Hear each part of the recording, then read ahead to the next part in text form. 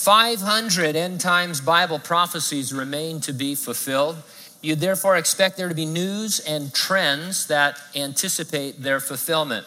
And that's why each week we like to present what we call a prophecy update. The Bible seems to describe human society as cashless in the end times.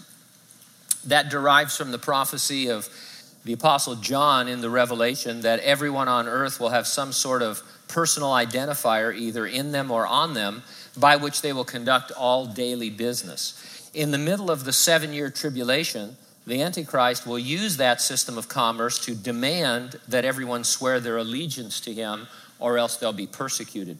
His demand is what is the mark of the beast, not the technology itself.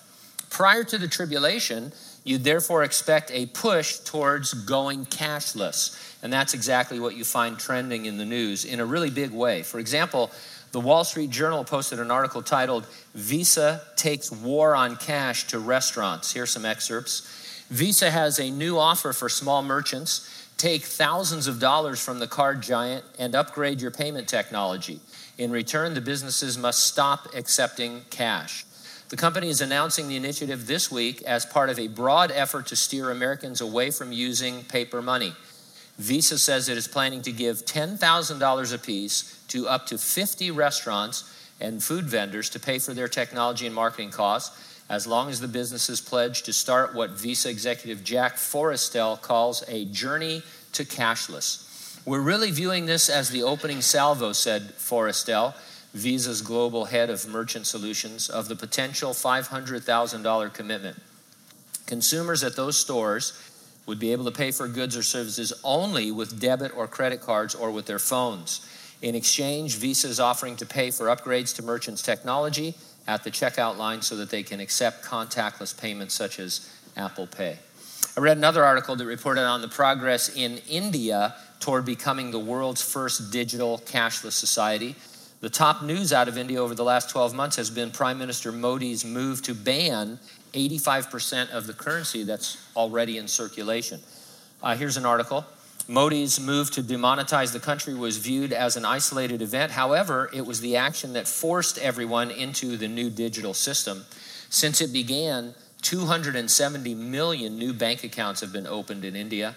A 2015 report from MasterCard found that India was one of the countries least ready to transition to a digital payment system, yet only 12 months later, such a system was rolled out.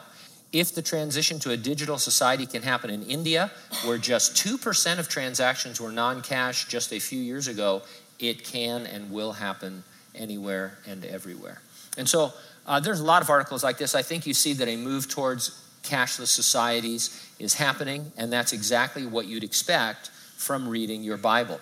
Now, we're not looking for any particular sign or prophecy to be fulfilled before the Lord can return. Jesus promised to rapture the church, which entails first resurrecting the dead in Christ of the church age, and then translating living believers to heaven. He said that could happen at any moment. It's an imminent event needing no sign to precede it.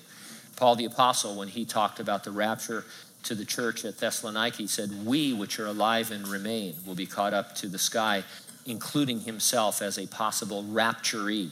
And so that's what we're looking forward to. But we acknowledge that we're living in these last days. And you know what? People are interested, more so I think than ever, in last days event, in prophecy. Just look at all the movies and television shows that are about the apocalypse or post-apocalyptic living. And you and I, we have the answers for this. So while we're not gearing up to live through the tribulation, we'll be gone. There are people we need to tell about Jesus. And Scripture indicates in 1 Peter that we can hasten the coming of the Lord. As we tell others, there's going to be that final person that receives Christ, and then the rapture will take place. And so why not here? Why not now, right? And so are you ready for the rapture? If not, get ready and stay ready and keep looking up, because ready or not, Jesus is coming.